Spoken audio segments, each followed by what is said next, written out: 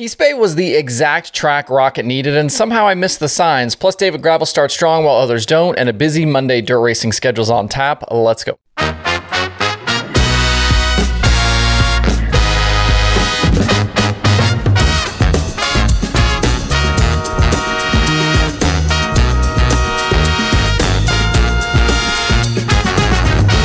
It's Monday, February 13th. I'm Justin Fiedler. This is Dirt Tracker Daily. The weekend ended up being pretty tough for dirt racing. We had a lot of shows around Florida canceled, especially on Saturday because of the rain. And that included 2 of the 3 nights for the Short Track Super Series and both finale programs at Volusia and East Bay. The Lucas Saturday night finale was canceled outright, while the World of Outlaws Sprint Car Show will be run when the series returns to Volusia in March. Wrapping up the dirt racing weekend, though, it was a massive bounce back at East Bay for the Rocket cars. Hudson O'Neal went back-to-back on Thursday and Friday to earn his first 2 victories in the Rocket house car, and all 5 East Bay wins went to Rocket teams. It was exactly what O'Neal and the house car needed, and it was clear that a bit of weight was off Hudson's shoulders after the wins, especially that first win. He's under a lot of pressure as the new Rocket 1 driver, following Josh Richards and Brandon Sheppard in that seat, but these first victories will help his confidence. I think, though, that the pressure will remain on him all season to contend for race wins, for crown jewels, all of that. And I probably should have seen this coming, and it's something I wish I would have noticed before and talked about ahead of the East Bay week, but if you look back at the previous 2 years at East Bay, Rocket has had a ton of success there. They won 4 of 6 nights in 2021 and 4 of 5 in 2022, and that included 3 straight from Brandon Sheppard in the Rocket house car. Their package for the Clay by the Bay is clearly good, and it showed again this week. They were winless through the first 14 nights between Vado, Volusia, Golden Isles, Bubba, and Alltech, and then roared back at East Bay to salvage a solid start to the Lucas season. It was probably the exact track they needed to go to after that tough start they had in 2023. We'll see if they can keep it up into the rest of the year against the potent Longhorn lineup. And thanks to some rough nights for other contenders and being able to throw out some shows, O'Neal is right in the mix for the championship lead, only trailing Ricky Thornton Jr. right now for the Lucas Championship by 50 points. RTJ's counted races, so if you remember, they had an opportunity to count 5 of their best 10 finishes, ended up being, I think, 5 of their best 8 finishes. RTJ gets 2 wins, 2 seconds, and a third. O'Neal's got 2 wins, a fourth, and 2 fifths, so that's the difference right now between the two.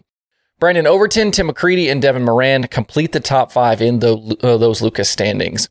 And after nearly starting with 6 straight top 5s and 2 wins, RTJ's East Bay results were 13th and a B, 23rd, 25th, but he did salvage a 5th on the final night. And he wasn't the only one to struggle through the week. Davenport had 2 top 10s, but was never really a factor. Tim McCready was 27th on the final night. Max Blair was 2nd on Thursday, but way down the order the other 3 nights. Tyler Erb had a roller coaster week. He had a win and a second, but some other not so great finishes. Brandon Sheppard wasn't great Thursday and Friday, and Overton, I think, was better in the 2X than he was in the 76. But with Speed Weeks for Lucas now complete, we won't see the series again for over a month. The next race on the calendar being March 17th at Atomic Speedway. A bunch of these teams, though, will be at Volusia this week as Dirt Car Nationals switches over from sprint cars to late models. And I did want to mention, too, the demise of East Bay Raceway Park has been talked about a lot in recent years. It's happening, it's not happening, it's pushed back, it's okay. But it now seems as though we have a hard date for the end. Lucas will be back at East Bay for Speed Weeks in 2024, but they have also scheduled a race weekend in October of 2024, which they are calling the grand finale. 3 nights, October 10th through the 12th, which includes a $50,000 to win feature. It's a shame that we'll lose yet another racetrack when East Bay does finally shut its gates for the last time. At Volusia over the weekend, it was a similar story with the Thursday-Friday sweep. The Thursday feature for the World of Outlaws Sprint Cars was pushed to Friday because of rain, and David Gravel took advantage of a sour engine for Anthony Macri to take the lead under a caution, and he drove away to the win. Gravel was again the beneficiary of trouble for Macri in the Friday feature. Following a caution for a Macri incident, Gravel took the lead from Buddy Kofoid on lap 22 and led the rest of the way for the sweep. And as I said earlier, that Saturday show was lost to rain that will be run during the March weekend coming up in a few weeks. In the way too early point standings, and obviously way too early because we only have 2 races up, will probably end up being 70 or 75 complete. Gravel leads Buddy Kofoid right now by 8 points. Logan Schuchart, Sheldon Haudenschild, and Carson Macedo complete the top 5. Not a great first 2 nights for Macri. with the Outlaws, but also for Jacob Allen, Donnie Schatz, and Gio Scelzi. All three of those drivers failed to score a top 10 the two nights, which was a bit surprising, I think, especially for Schatz.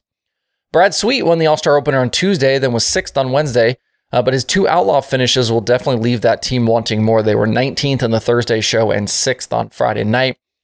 But back to gravel, we know that Two Team was experimenting with some stuff the first two nights. Whatever package they went with for the final two features was definitely the right choice. 4th to the win and 3rd to the win. Not a lot of competition there at Volusia. Sprint cars will be back at Volusia in about 3 weeks to kick off a reworked spring schedule that does now not include a trip to California. And you always hear this about Volusia. It's tough to say how much we can really take away from this racetrack just because nowhere on the schedule is anything like Volusia. There are obviously plenty of half-mile racetracks, but the conditions and how big horsepower is and the shape of that place, not sure how much you can really take away from this. We probably won't know until we get into Pennsylvania in a few weeks and start really into kind of the meat of the Outlaw schedule. With the modifieds at Volusia, we did get to see a Travis Pastrana victory. He was one of the feature winners on Thursday. It was just his 3rd career modified start. I didn't think we would see him win, but he definitely stepped up and grabbed one. Kyle Strickler wrapped up the Big Gator Championship, while Lucas Lee won the Speedweeks title for the year between North Florida, East Bay, and Volusia. And tonight, after having Sunday off, Dirt Car Nationals restarts with a whole new group of racers. Tonight and tomorrow are Dirt Car sanctioned late models with the 2 USAC Sprint Car special events. Those races are non-points. If you remember last year, these were the Extreme Sprint Car nights, but Extreme has gone away, but the event still won a non-wing sprint, so they called in USAC. As far as I understand, these 2 USAC nights will not be on Flow Racing. They will everything will be on Dirt Vision. And because they're non-points events, they're able to kind of stay on Dirt Vision. So there hopefully shouldn't be any streaming shenanigans tonight. Wednesday at Dirt Car Nationals is another round of Dirt Car late models with the Super Dirt Car Series Big Block Modifieds joining in. And then Thursday through Saturday are World of Outlaws nights with 3 more big block shows. So a lot of action still to come this week at Dirt Car Nationals. And across the state tonight at East Bay, the All-Stars are back in action. They'll run today and tomorrow before going quiet until Attica in April. Don't expect any Outlaw teams to be in the field the next 2 nights, but you will probably see some others come race who weren't at Volusia. I saw somebody tweet at me about Craig Kinzer and seeing his hauler headed that direction. I'd be surprised if Craig had already thrown in the towel, especially since he kind of wasn't signed up and then he signed up late. But if he's already thrown in the towel against the Outlaws, I'd be a little surprised about that one. East Bay will even the playing field a bit for the sprint car teams, and the risk for motor trouble is dramatically decreased. So that's why I think you'll see some extra cars. Last season, it was Tyler Courtney and Corey Eliason who picked up East Bay victories with around 40 cars both nights. And I think both of those guys are solid win picks for the next 2 nights, as is Buddy Kofoid with the speed he showed at Volusia. There are 4 shows on today's streaming schedule between Dirt Vision and Flow Racing. DV has late models and USAC sprint cars from Volusia, like I said, and Dirt Vision now.